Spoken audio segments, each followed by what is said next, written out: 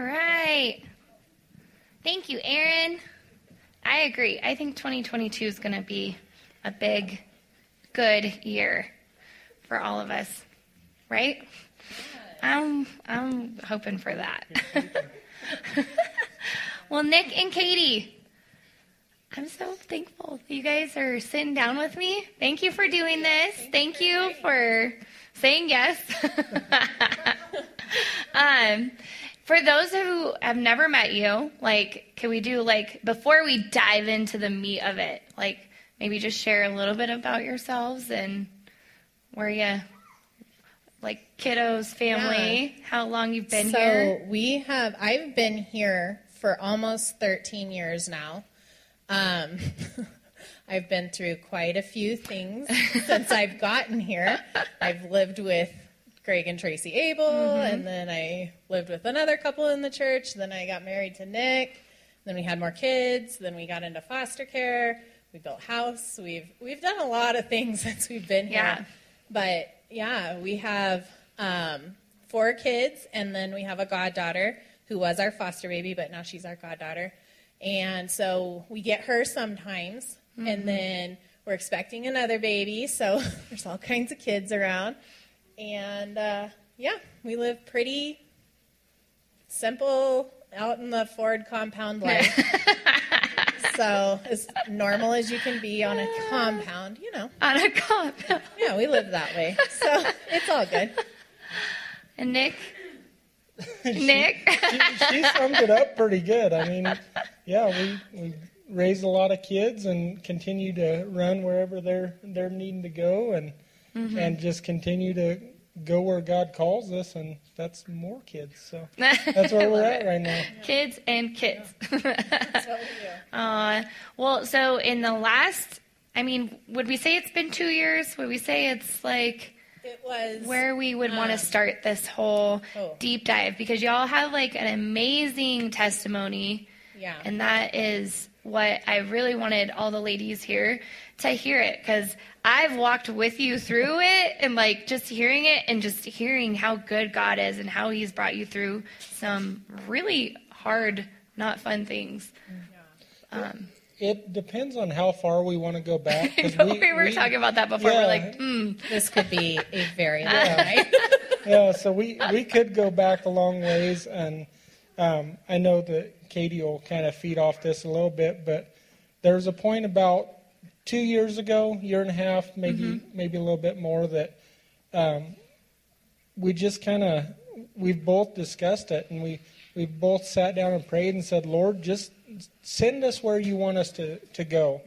Because, we can get in such a routine of coming to church, going home, chasing kids, that sometimes you don't feel like you're necessarily doing something for the Lord, and it kind of grinds on you. Yeah. And so we sat down and we just said, Lord, send us. And where he took us was not where we expected at all.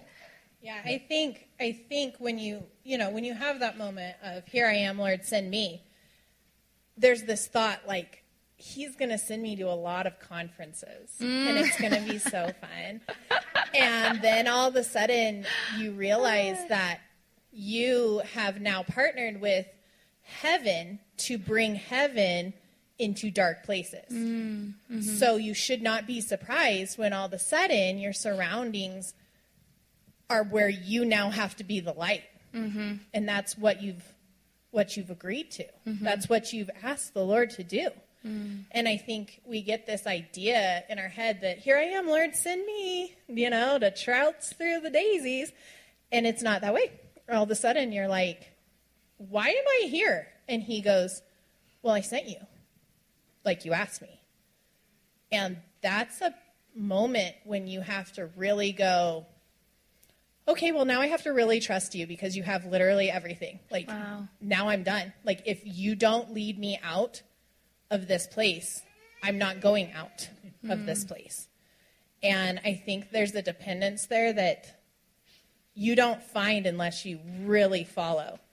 And I think that that's almost a really cool place to be. It's scary, but it's cool. Yeah, for sure. Well, okay, so you at that time said, God, send us. And where did you go from there? So let's dive in. Let's see. One Sunday morning in November of 2020, 2020 was an interesting year. We had gotten into foster care. We had our first foster baby from January on. And then I tried to get this goat, and my hand broke. And this whole thing happened. So I had lots of surgeries and goats and babies. And it was like a mash together. But it was fun. And so that was our main call, our main drive at that point was foster care. We had rebuilt our house to do foster care. And I thought, this is where we are called. And the Lord told me, when we first got into foster care, when they call you, you say yes, and I will handle the rest. So when they call me, I say yes. And so we get this phone call right about Legacy we were going to adopt her, and then they found her dad, and then they found this aunt who is amazing. And so I was like, bummer, great, we were on our path to adopting her. And then when her aunt showed up, it was like, this is right. Yeah. And I knew it was right. I didn't want to say out loud that it was right, but it was right. And I knew that the Lord still had her there. And so we get a call from our adoption agency. This kind of goes into a different part of everything. And they were talking about embryo adoption. And they said most people who go into adoption can't have babies, and that's why they go to adoption. But you can. So these babies never get adopted. Would you be interested in adopting embryos and carrying them, and then you give birth to your own adopted children? And I'm like, I could do that. That sounds nice. And so we ended up, God said, say yes, and I'll handle the rest. So we said yes. And we started that process. And so then we're going through this process. And one Sunday morning, Legacy had gone back that day. It had been her final day of the day before. Well, so there's an extra little part that she's forgetting, but Legacy.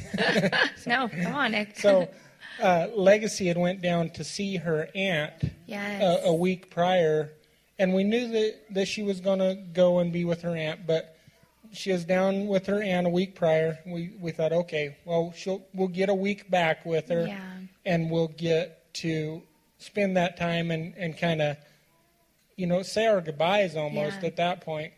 And the whole family got COVID. Mm-hmm. So Legacy's family got COVID. And so we missed out on... They wouldn't allow her to come back, no, right? She didn't get to come back to us. She was gone at that point. But, as we've said, she's our goddaughter now. God restored that back to us. And we're even planning a trip down to Georgia this year that we get to go and spend a week with this baby that we raised. We're going to adopt, but is in the right place. So there you go. No, that's good. I actually remembered that too, but I was like, maybe that's not something they want to share. But so it was a pretty rough time because she was gone and we were dealing with that. And I was sitting over here and I got this weird pain in my neck and in my shoulder. And so I said to Pastor Darren, there's a word for healing in somebody's neck and in their shoulder, right here, and in their chest. And he got up and gave a very specific word on how to deal with this specific neck and shoulder. He said, go, you need to go to the doctor. This is, you need to follow what they said.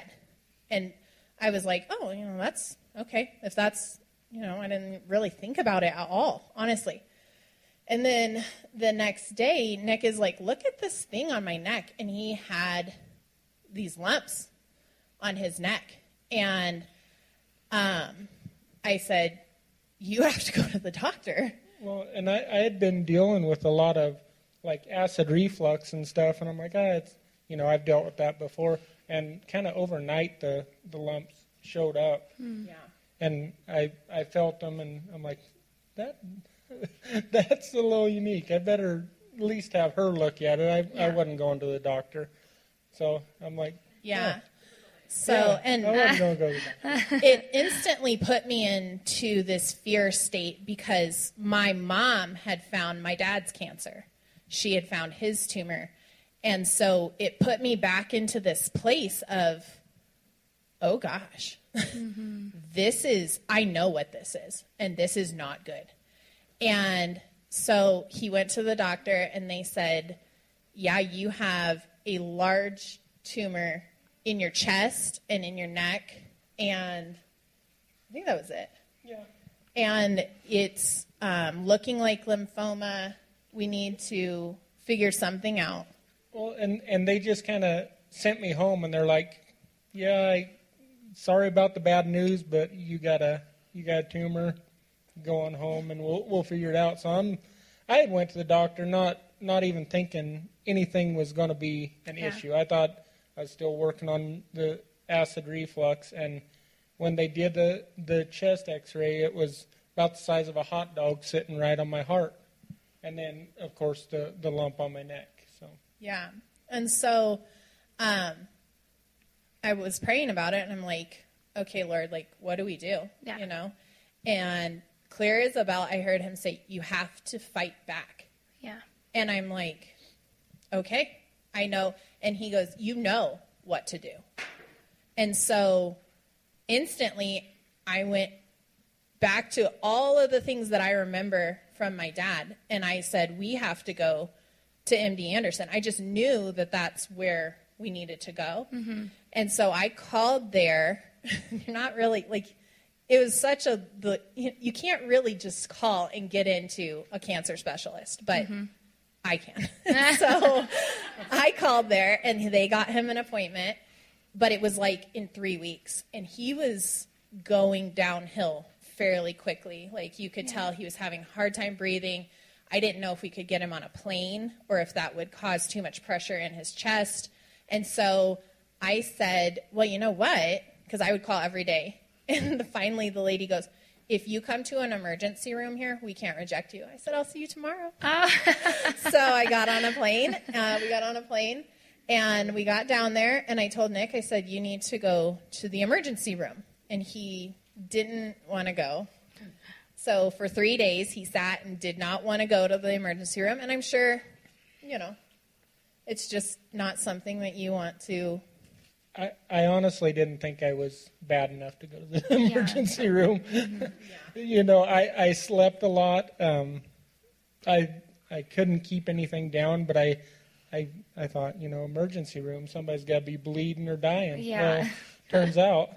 Turns out. So we went on a walk the third day, and we got probably like around the block, and I turned around, and he is white. White as a ghost. And I said, I'm going back. And he's like, I don't want to go back, blah, blah, blah. And I'm like, well, then you're going to be out here alone on the sidewalk. Bye. I'm going back because you are not doing well. And he ended up following me back. He didn't lay on the sidewalk or anything. And I didn't leave him. He didn't throw that big of a fit. It was fine. And we got back to the room, and he said, I can't swallow the water. Like, I can't swallow it. It's not going down anymore. I said, well, then you have to go to the emergency room because that's that. And so I took him over. We took him over. They yell at me. It's really funny, actually. They're, like, yelling at me, and I'm like, I'm not leaving the front of this emergency room, so you're going to have to arrest me. That's fine. And so because it was all during COVID. Yeah. They called this was like the worst time to be going. Officer Jimmy. And he said, I'm going to take you out. I said, no. Come on. Sorry, Jimmy. And so I said, I just want them to know what is not normal and what is normal for him. I want them to understand this is a problem. Jimmy. Yeah. Okay. And so Jimmy stood there. He was nice about it. And I explained to them, like, I understand you see cancer patients all the time. This is important. And so they took it seriously, luckily, or else I would be in jail. That would be part of the, whoopsie. And so they take Nick back, and his phone dies, of course. And so I can't get a hold of him. And I get a phone call from the emergency room doctor, and she said, Mrs. Ford, your husband is in kidney failure. He has we don't know what kind of cancer this is. It's not lymphoma. He's really going downhill, and if he makes it through the night, then we may be able to do something. But it's that bad. And I said, okay. And I said, well, what is Nick doing? And she said, he's watching Swamp People and eating a sandwich. And I said, don't tell him. Just don't tell him he's that close. Like, let's just not say that. Just tell him he's fine. And he's going to be fine. And she's like, well, I'm just asking you, can you just do that, please? And so I sat in a hotel room by myself across the street. I could not go see him. His phone was dead. I could not contact him. And I had this thought in my mind that any moment I could get a call that it didn't happen, that he didn't do well. And I was like, so peaceful. I have no idea why I would have been that way, but I was, and I could feel all the prayers, all the people that were with us there. It was bizarre, but I felt fine. I knew he was going to be fine. And then the next day I was able to take him his phone charger, and he was fine. But, that's when it really started was, he had to go into the ICU for dialysis. But it was so awesome, too, because we took him in, 7-8 days before your appointment. But when we took him in, it just so happened that the world-renowned specialist on his kind of cancer was there on call and diagnosed him and got him started on chemotherapy that evening that no other hospital had. It was he just lined it out just like that. Mm-hmm. And so he was actually diagnosed with T-cell lymphatic leukemia. Yeah, acute lymphatic leukemia. Yeah. And, she's kind of talking about how she was at the hotel and alone and everything, and I didn't know any of that was going on. I got a sandwich. I was watching TV and eating a sandwich, but before I had went in there, I talked to Pastor Darren, and he said, I want you to know you are not going down there to be a patient at this hospital. He said, God's called you to do more than just go in there and be treated and lay there and let people take care of you. So my attitude going in, just like you, it was very peaceful. I didn't realize things were as bad as they were, but at the same time, I could sit there and eat a sandwich even though I was hurting. I went into the ICU and I'd greet all the nurses and I'd talk to them and just see, how their day was going, or just kind of try to be the light that God put in us. Try doing that and being that to every person that come in. And I would get comments from the ICU nurses that, oh, you're the healthiest ICU patient we've ever seen. Okay. And I'd get up, I'd walk down the halls, I'd drag my little pole with me, but that was my attitude. I wasn't going to be a patient sitting in the hospital and dying. Mm-hmm. And, in that, I got to see so many miracles start taking place around me. Mm-hmm. And, I ended up being in the hospital there at MD Anderson before I got to see her for the full month of December. Mm-hmm. I had said my tumor had went from the size of a hot dog, or it was the size of a hot dog here in Colorado. About 5 to 6 days after that, it had grown to the size of a cantaloupe. Oh, wow. It had grown to the size of a cantaloupe. So that's how quick it was attacking me. But within 7 days of being down there, they couldn't find any cancer in my body. Wow. That's so amazing. So they came in and were talking to us about this type of cancer. And this type of cancer is a childhood cancer. This is not a cancer that adult men get. There was one other adult man that they knew of that had gotten this cancer, and he plays for the Houston Texans, and he's back to playing football. But he had gone through a treatment regimen because they don't do medical trials on children, because it's just too risky for them, and they're too little. But they said, would you be willing to go through a medical trial that may help these little kids? And I looked at Nick. I knew he was cured at 7 days, but I also know that if there's an opportunity presented to you to fight for life of anyone, you should do it. End of story. And when you go into these places and you see these little kids, you would do anything to help them or to ease that suffering in them. It breaks you. So for us to have an opportunity to say, here I am, Lord, send me.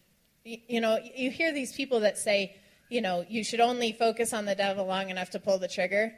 I agree with that, and then you should go in and pick his pockets. You should plunder whatever he has. He doesn't own anything. Yeah. He's stolen everything he has.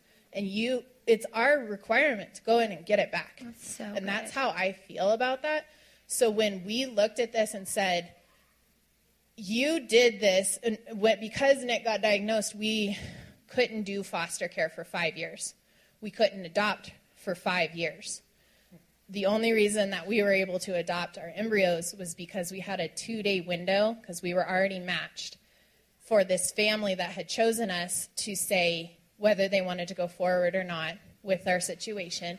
And the families both came back and said, God's going to heal your husband, and these are your kids. And so they went through with the adoption. That's the only reason that we were able to do that. We had 2 days for that to happen, and we signed papers in Texas for us to get them. But we had an opportunity put before us that we could do something. We could choose to do something for them. Yeah, I was just going to say, I was signing adoption papers as my hair was falling out. Yeah. That's the reality of it. But there was never a doubt in my mind that I wasn't going to get out to raise these kids, because that would be a huge burden to say, yeah, we're adopting these kids, and then I'm not around. Yeah. But, even my doctor in Texas, he's like, I wouldn't be committing to any of this. And we decided to choose life at that point and say, no, I'm going to live. These babies are going to live. And we're going to take some of these extra kids with us, because I'm not going to let this opportunity go. And so Nick went through, he's still going through treatment. He's on maintenance treatment now, but he went through 8 months? I think the last one was in July. 7 months? It was 7 months, and I think there were 8 different treatments. So a very, very strong chemotherapy. Many times he was back. It was a 5-day chemo, and he would come home, and if he got a fever or anything, he had to go back to the hospital. So it would be like 2 days at home, and then he would spike a fever, and he would be back in the hospital basically for 5 days. And then he would get out, and then it was time for treatment again, really. So it was back and forth to the hospital constantly, and constantly monitoring him, constantly watching him, constantly, one fever he got to what, 100 and... Well, this is kind of where I want to just show how good God is, and talk about how He will give you peace in situations that you shouldn't have peace in, because they had happened to put me in the ICU again here in Greeley, and it was only because they didn't have enough rooms for everybody. So they put me in the ICU, and I was laying in the bed, and I'm talking to the nurses again, and I said, you might want to check my fever. I feel like I'm getting chills. I feel like something ain't right. And so they get out their thermometer, and the first one comes back too high to read. Whoa. They said, oh, you're all right. We'll get another thermometer and we'll test again. Next one came back 110. Oh my gosh! What? And they said, no, that can't be right. You wouldn't be able to sit here and talk with us if it was 110. And so they got a third thermometer, and it came back 110 as well. And oh my gosh! In the meantime, I'm waiting for something to happen here. Yeah. And so they started getting ice packs around me and just packed me in ice and got me down to 106. Wow. But in that whole time, I wasn't hurting. I was peaceful. I never lost my mind or nothing like that. Yeah. I didn't black out, nothing like that. What? And I was the fainting guy throughout this whole thing. Like I'd lose enough blood cells that I'd hit the floor. But in certain situations, God just covered me. Wow. And allowed me to have that peace. Mm-hmm. Yeah, he was a fainting guy. I told them one time, I said, he passes out. And they're like, oh, bless your heart, little thing. And then he did it for them, and they called me, and they're like, he passed out. I'm like, I know, I told you he does that. And they're like, well, are you going to come back? I said, no, he'll come too. Give him some blood. What do you want me to do? Some blood. Bless, you're the doctor. I said, I could come and arouse him, I'm sure, but that's not what we need. Lord. Oh. Anyway, so there was lots of moments where he was basically, right near death over and over and over again. And it was one of those things, though, like I felt like I was standing between the doctors going, I know that we agreed to this, but you can't kill him. Like, then your trial is over and a lot of stuff is over. So I'm like, sometimes you need to write in your trial that this is too hard for kids. Yeah. That's what your trial is figuring out. Yeah. And so all the doctors knew when Mrs. Ford calls, just hold on to your face because she's going to be kind of testy. And so, but if my husband's over here dying, I'm going to fight you. And so, we did a lot of that. And so we got through that part. We got through when he started maintenance, his job. Here's the main thing is when Candace called at me, she said, I want to talk about fear and not allowing fear to control your life and how you live and how the fear of death can control you. And fear, I saw a post that said, fear doesn't take away your life, or it doesn't take away death. It takes away your life. Yeah. And how we can get into a point where fear is so in your face that you just stop and you don't go any further. And I think for us, it was right there all the time. And I'm looking at my little kids going, it's okay. It's going to be fine. But inside, I'm like, I don't know. Well, and we'd be lying if we said that there weren't moments of fear in all this. Like, I was inches from death. I mean, of course, fear is going to be there. But at some point, you got to say, okay, even though it's right here, I'm still going to follow what the Lord says. If I end up in heaven tomorrow because I die, okay. Yeah. But I know that if this is where I'm supposed to be, I'm going to continue to follow the Lord. And that, I'm going to backtrack just a little bit, talking to the nurses, talking to just everybody that was treating me. I would walk the halls and pray over the other cancer rooms that were in MD Anderson. And my nurse came in one day and said, man, this is strange. I'm like, what's going on?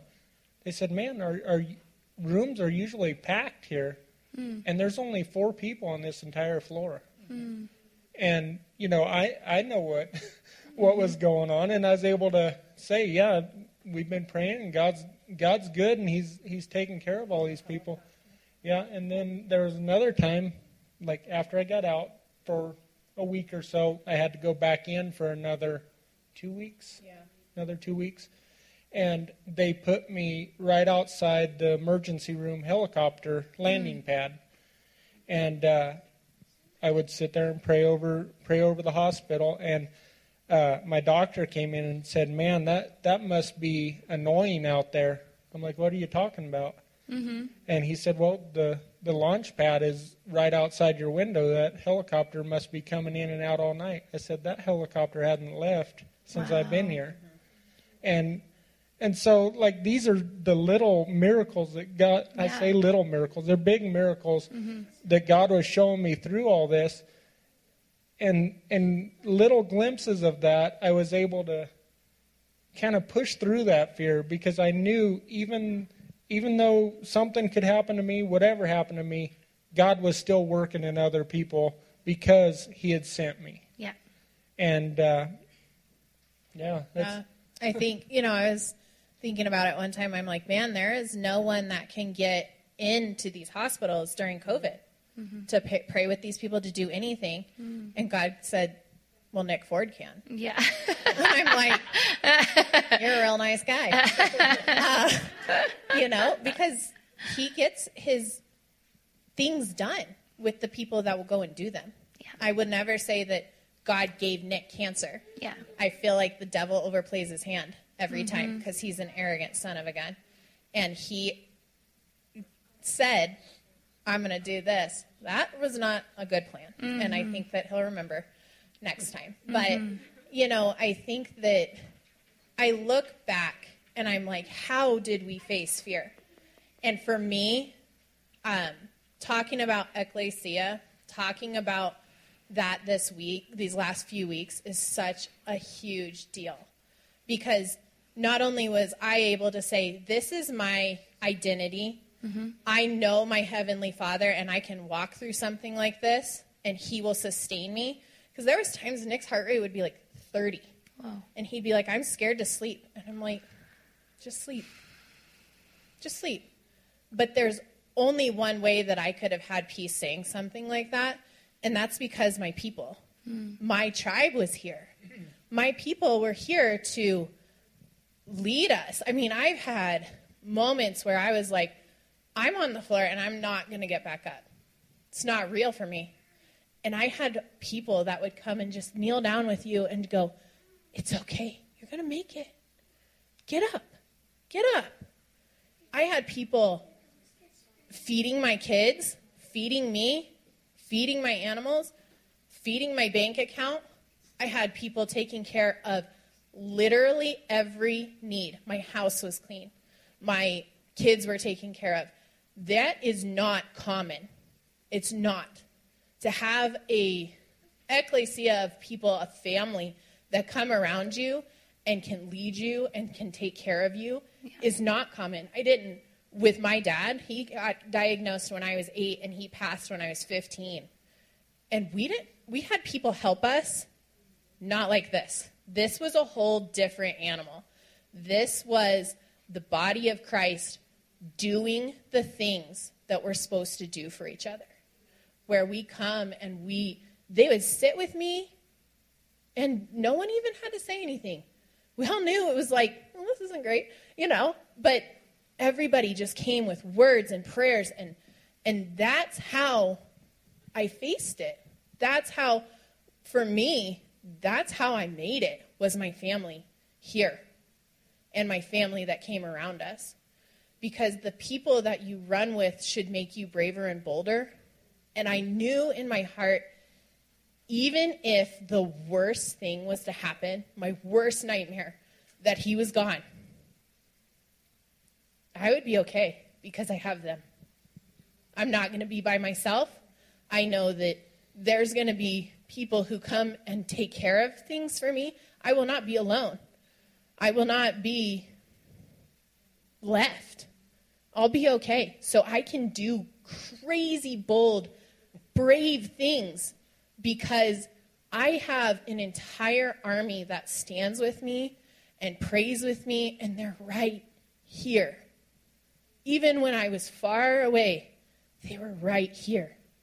Some were like literally right here. But that is such an important thing. And I know that people say, nobody shows up for me. No, if you are in this house, I'm not going to say every house, this house, and you say, I need help, you have to say it. But people show for you. They do. They've painted my house. They've taken care. I mean, this has been years of people showing up for me. And this time, though, I was humbled by the people that showed up. I didn't want to get on a plane. I told Nick, I said, well, you're going to be in the hospital for like a month, but I can't leave Texas without you. Because in my mind, I thought, if I leave Texas without Nick, then I leave him. And, you know, my spiritual father, Pastor Darren, was coming down anyways to see Rhett, but he came by and got me and flew home with me just so that I didn't have to by myself. You know, things that your family takes care of and that you do for each other is so important. And you may think, oh, I only brought one meal or I only did this. Altogether, we were taken care of 100%. And that can only happen in an ecclesia family. And that's what we have here. So we are so grateful for that. And that's the only way I made it was that way. Well, and I know what the Lord showed me with this church, and I'll be honest, I got prayers from this church. I got from the church I grew up in. I got it from churches I had never been to, but the word had spread that I needed prayer. There was a random Catholic church that sent me a card saying that they were putting me on a prayer list, and I don't know. They were lighting a candle for you. I don't know how it got there, but yeah. God. So I'm just saying, like, there were prayers everywhere. But what God showed me is, and this goes for me as well, you know, we have someone come and stand up here in this church needing prayer, and our pastors will say, you know, stretch your hands towards them and pray for them. And I did it half-heartedly sometimes. But you guys don't know how powerful those prayers are. Mm-hmm. Stretching your hands towards Texas, towards somebody that stood in for me. I don't know what went on. Or if it was just prayers, you know, that you and God had.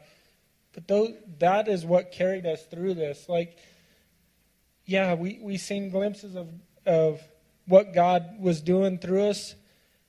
And it was awesome to see the miracles. But it never failed. Each day I would get somebody saying, I'm praying for you. You're going to get through this. Yeah. And I know that the ecclesia, the church, came together, and it was that extra boost that I needed to be able to go ahead and push through some of that fear, some of that doubt that came through, some of the questions of why is this happening to me. It took, you know, me going to the Lord to hear Him. But one of the things He showed me was, you got people praying for you. Yeah. And I did. And here I am today. You know, I joke around because people will ask me, well, how are you doing? I feel 100%. I feel back to where I was. I gimp around now because I threw out my back chasing pigs. I mean, it has nothing to do with any cancer that I had or any treatments I'm still going through, but I'm back. Yeah. Because God restored me, and it was with the prayers and the help from everybody that came together that we're even here today. Yeah. And I think that there's also, you know, there's a part to ecclesia too, that ecclesia was a body that was taken out of, it's a separated body, but they also were a governmental type of body. And not in a politic way, but in like an authority way. Mm-hmm. And I think we all need to be close to things that break our hearts and take responsibility and take authority there and say, I could do something about this. So good, Katie. I could, when you look at these little kids going through cancer treatment, I can't even watch those commercials. I can't do it. But when given a chance to help them, okay.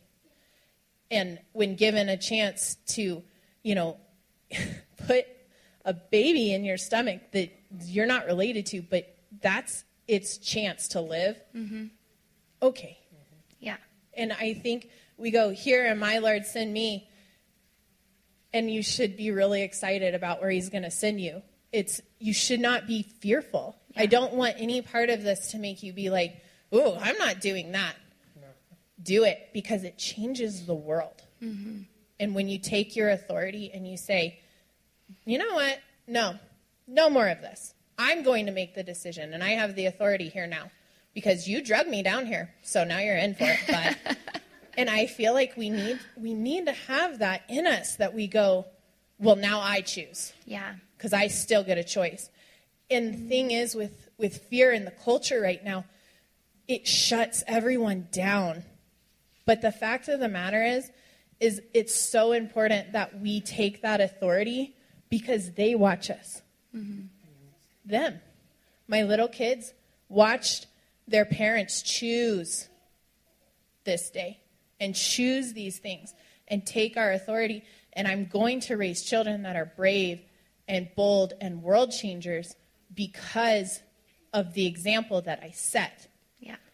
Well, and they watched us walk it out to completion. Yeah. And I've got to the other side of this, and my answer, or my response to the Lord is, here I am, send me. If I had to go through it again, okay. Yeah. I don't want to. Yeah. I'll Send be honest. us to the beach. That's good. I'll do But- ministry there. Go to the But beach. it's still my answer. Yeah. And I honestly, if that wasn't my response to the Lord, I don't know what kind of life I'd be living. I feel like I'd still be, walking for the Lord and going, like I said, going to church, going home, raising kids. But there's something extra he gives you when he says, good job. Thank you for going where I called you to go. Well, you don't get that nagging that you're like, what did I miss out on? What did I miss out on for you, God?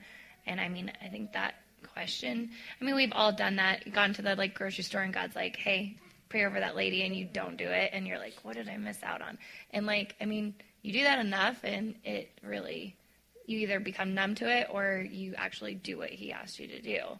And when he asked you to do that, Nick, when he asked you to, when you guys decided to do that trial, all I can think of is Jesus, he chose to suffer. He could have walked away from all of that. I really, truly believe that he could have been he prayed for that cup to pass him. But he says that I choose to lay down my life. I choose this suffering. And people will look at you are you wasted or something? Because you're going to sacrifice. Do you understand what you're going to go through to do this? But when you know that the Lord is with you, and you know that that's when you have that peace there, and you know that that's right. Yeah. And he'll sustain you through it. Yes. As rough as it is, if you can go into something knowing that your dad's going to be there for you, you can take that boldness that may not be there alone, but say, you know what, my dad said I can knock this mountain down and tell it to move, and it'll move. Yeah. You start walking towards it. Yeah. And that's living. Yeah. I don't know. Yeah, it's not boring. Well, and Katie and I, when I called Katie, the whole reason this all came around, I'll just give a little backstory, is I had been listening to an audio book called The Comfort Crisis. And it was talking about, in this Western world, how we are obsessed with comfort. And, we like the temperature in the room to be a certain thing. We like our clothes to not have anything itchy. We like, everything has to be very comfortable. And he was talking about, so when the pandemic hit, we were faced with our mortality. Like, this isn't comfortable, but also like, wow, I'm not going to live forever, which we already weren't going to live forever. But I think that for a lot of people, especially people that maybe don't follow Jesus, are like, wait, I can't control this, and this isn't good, and I'm going to freak out and, go into full on, stay home lockdown mode. And I feel like that when that all cut loose, it was a huge, stark, like, in your face kind of thing. And in this book, they were talking about, like, in Eastern cultures, death is everywhere. Like, I mean, many of them are underdeveloped countries and stuff like that. But, like, there's, like, on this corner of the street, there's this mound because this monument was built to this guy that died, And, I mean, it's just, like, everywhere. Like, death is in so many different places.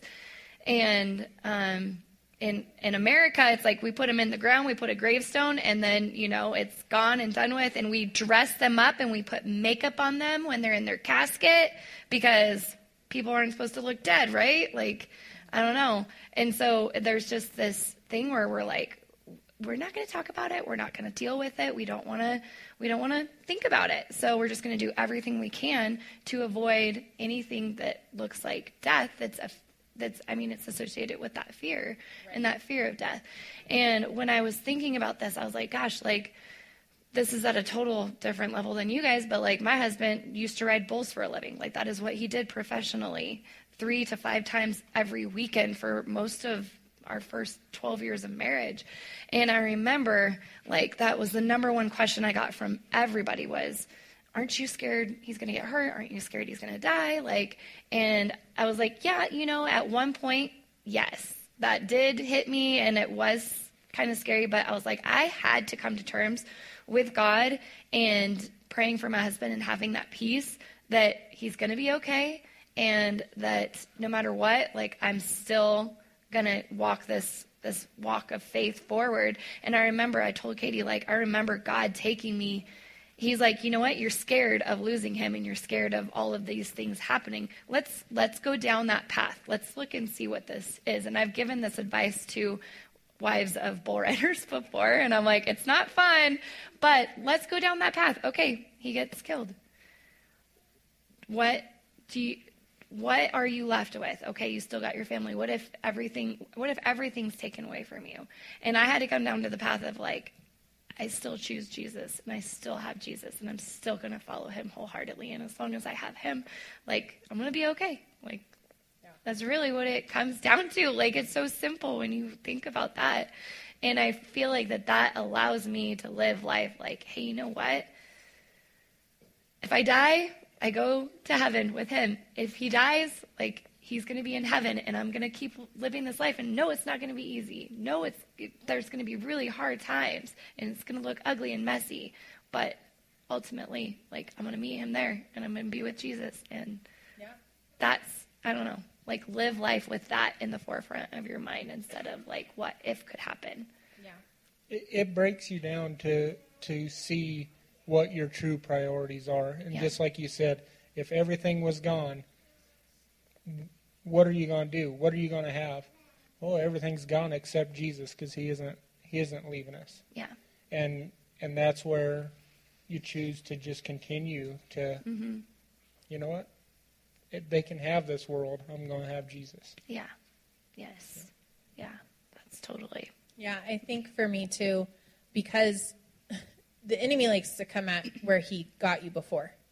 And I think for me, it was very much a fear thing because of what we walked through with my dad and then when we lost him.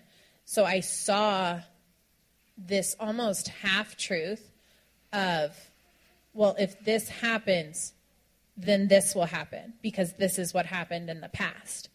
But I live a different life now, and I have a different, my whole life is completely different than it was when I was young and stuff like that. So it was one of those things that I asked the Lord, I don't even know where I'm getting this, but I asked the Lord last year in the middle of all this, I said, what can I focus on? Like, what do you want from me? It was one of those moments where I was like, this is not going very well. What do you even want from me? Like, I'm doing all these things. What? And he goes, I want you to laugh without fear of the future. And I'm like, oh, I'm laughing now. That's a funny request. But he's put people in front of me that can do it in their situation. And he said, they can do it.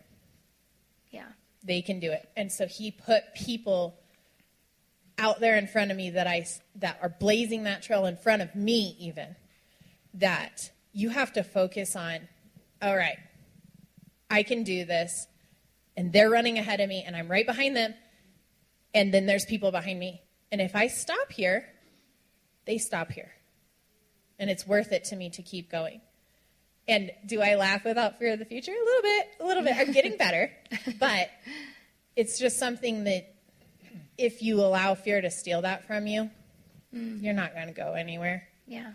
And I encourage you to trust him there, even there, and see what he does. Because he does really cool things. I mean, even Nick's job, they kept his job the entire time he was sick.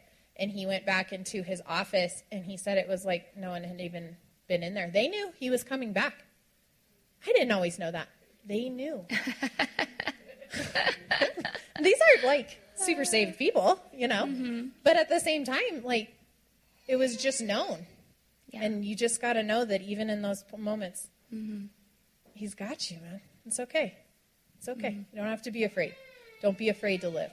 Chase your call. Do what you're supposed to do. Raise your hand when he says, and trust. And trust. And have a family around you. A good one. Oh, I love it. Well, I don't know. Is there anything else you guys like? I mean, I think everything you guys said was amazing. And I'm like going home thinking about like, gosh, what can I laugh at without fear of the future tomorrow? And just live that life of like, man, like I'm trusting you, God. Like, regardless of what it looks like. I mean, our next step is that she is pregnant with one of those embryos. July, right? Yep, July. Summer babies. I don't know why every time for me. But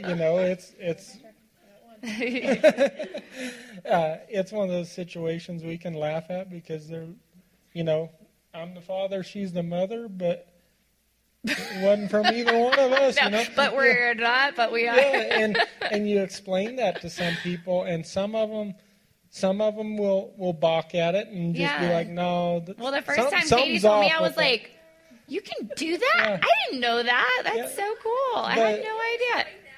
Yeah. Do you want me to? So basically what it is people who have IVF treatments say they make, in our case, it was 12 embryos that they had made. Well, she had one baby and had to have a hysterectomy. Well, what about the rest? And as a Christian, that's a person. Like, that's a life. And so they're frozen. They but it's a life. Yeah. And so they adopted them out. Another lady, she had a couple that she tried to have, and they didn't take, and then she had one, and she had to have a hysterectomy. Wow. And so there was 6 left, and they're like, it's really funny, because I was like, okay, I say yes, you do the rest, ha, ha, ha, okay, great. And they call me, and there's like, so there's 6. I'm like, no. Now I say no. And the Lord had told me, he said, I told Nick, I said, I feel like they're coming from the Carolinas for some reason. I don't know. I feel like that was going to be like this is the right way. And they're like, but, I'm like, well, I gotta check with my clinic and make sure that it's all going to be fine. I got to get out of this somehow. And they're like, oh, we already checked. They said it was great. I'm like, oh, well, I got to talk to my husband and see about this. And she's like, oh, well, it looks like they're coming from South Carolina. So I'm like, all right, send them, I guess. That's fine. I hear you, Lord. Confirmation. And so we adopted the 6 of them. And so they have 2 biological siblings from 2 other families. Both families chose us for them. Both families said, they believed Nick was going to be fully healed. And so now they are our babies. And that's... You have 6 inside? No. We just do a couple at a time. We throw 2, 3 in there. But she's gonna be this big. No, it's not a litter necessarily. They're all. So you mean you're saving some for another time? Oh yeah.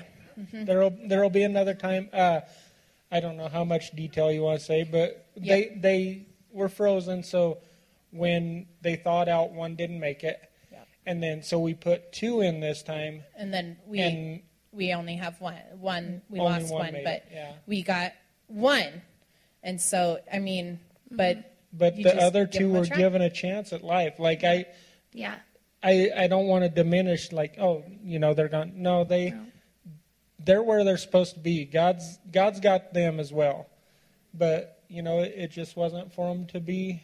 And it was hard. It was one of those things where once I knew there was 6, I planned.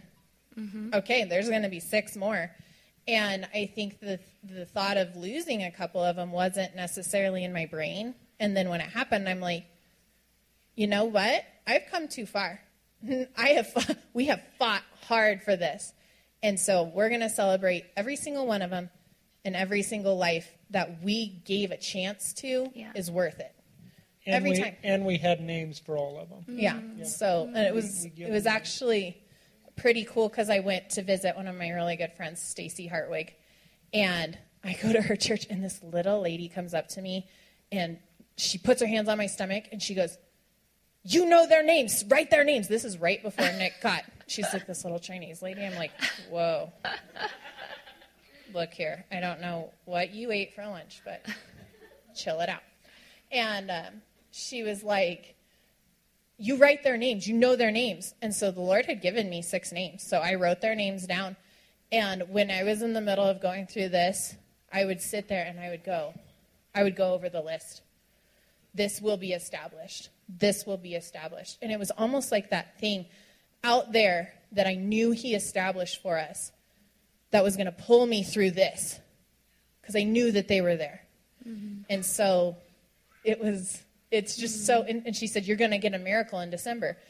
And I thought, oh, great, I'll be pregnant in December. That's pretty quick, lady. Wow, hey, what did you eat for lunch? I think I'm going to go there. And then it turned out that Nick was healed in December in 7 days. So she was correct. But I think that, we gave identity and prayed over every one of those. Mm-hmm. And that they will be there when I get there. So we gave them the shot to live here. I don't know. I'm not in control of all of that. But the fact of the matter is I will always say, choose life. Choose to try to live. Mm-hmm. Choose. Yeah.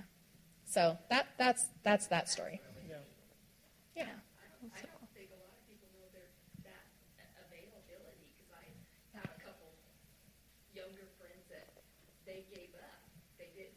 Adoption was too hard to get, and maybe if they heard something about like this, absolutely. Be interested in. And that's why I think a lot of people are very quiet about this kind of thing.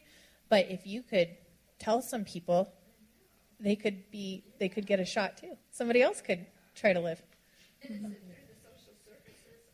No, it was through an adoption agency. Mm-hmm. Yep. Cool. Yeah. So that's what we do. So you can visit our compound anytime. Good chance of it. We don't know what's going to happen in the next couple hours. So well, I just love the story of you guys took your house. The little house, I remember visiting it, when Nick was, in high school, when we were kids. It was, a little house. You guys took it all the way down to the studs, and you built rooms for these kids that, you're we're building it. We'll fill them eventually. It'll happen one way or the other. Yeah, and it's so beautiful. We lived in a camper in a pasture for a year. Did. Yep. It snowed on me in my bed. In my bed. But Haley gave us a camper to live in for free. So. Oh, praise the Lord. Needed a salt circle, that camper. Bless. Well, thank you for listening to our long story. And I do want to say, like, our kids went through all this with us as well. I was going to ask you about that, actually. And, you know, I know it was difficult for them, you know, and so I want to give them the credit they deserve because they've been on this walk right with us, and they've continued, you know. We're all still standing at the moment. So. Yeah, they were very brave through a lot of stuff that as a little kid I remember being very afraid of, but they did an awesome job, and everybody, I mean, we fight together as a family, and that's just how it goes. So they got to hear a lot of things that they were probably like, uh-oh, that's not great. But I think in the end, when it's their life and they get to choose, I hope that we set a good example to choose to fight, to choose to love, to choose to laugh, and choose life. Choose to fight for it. And I feel like, you know, if you can give that example to your children, what better teacher is there than to say, this is worth it? Even with Legacy, that broke them, that she was gone, but it was worth it. And they know it. And it taught them to love people. And they got to see how awesome God is, that he restores even the things that are taken away from us. Legacy was taken from us. But we got to see the family she got to go to. She comes to our house in the summer. We get a video chat with her, you know, a couple times a month. She isn't gone. God continued that relationship. And we get comments from social services, from the court systems, that this doesn't happen. You know, the foster family doesn't stay a part of the we have our own family. Paperwork. They call it the Ford file. They're like, we've never written paperwork like this. So that's how awesome God is, that even these things that seem like they're lost, he will restore. And I want them to grow up knowing, you know what, I'm going to step out in faith, and God will be there to be my provider, to be my protector. And he's faithful to us. Yeah, I want them to be able to, if stuff hits the fan, that they go, all right, then, you're going to pay for that. That's fine. But I know God, and I know who he is. And that's the best thing you can know. Amen. So. Nick, would you pray over the rest of all the ladies tonight? Thank you.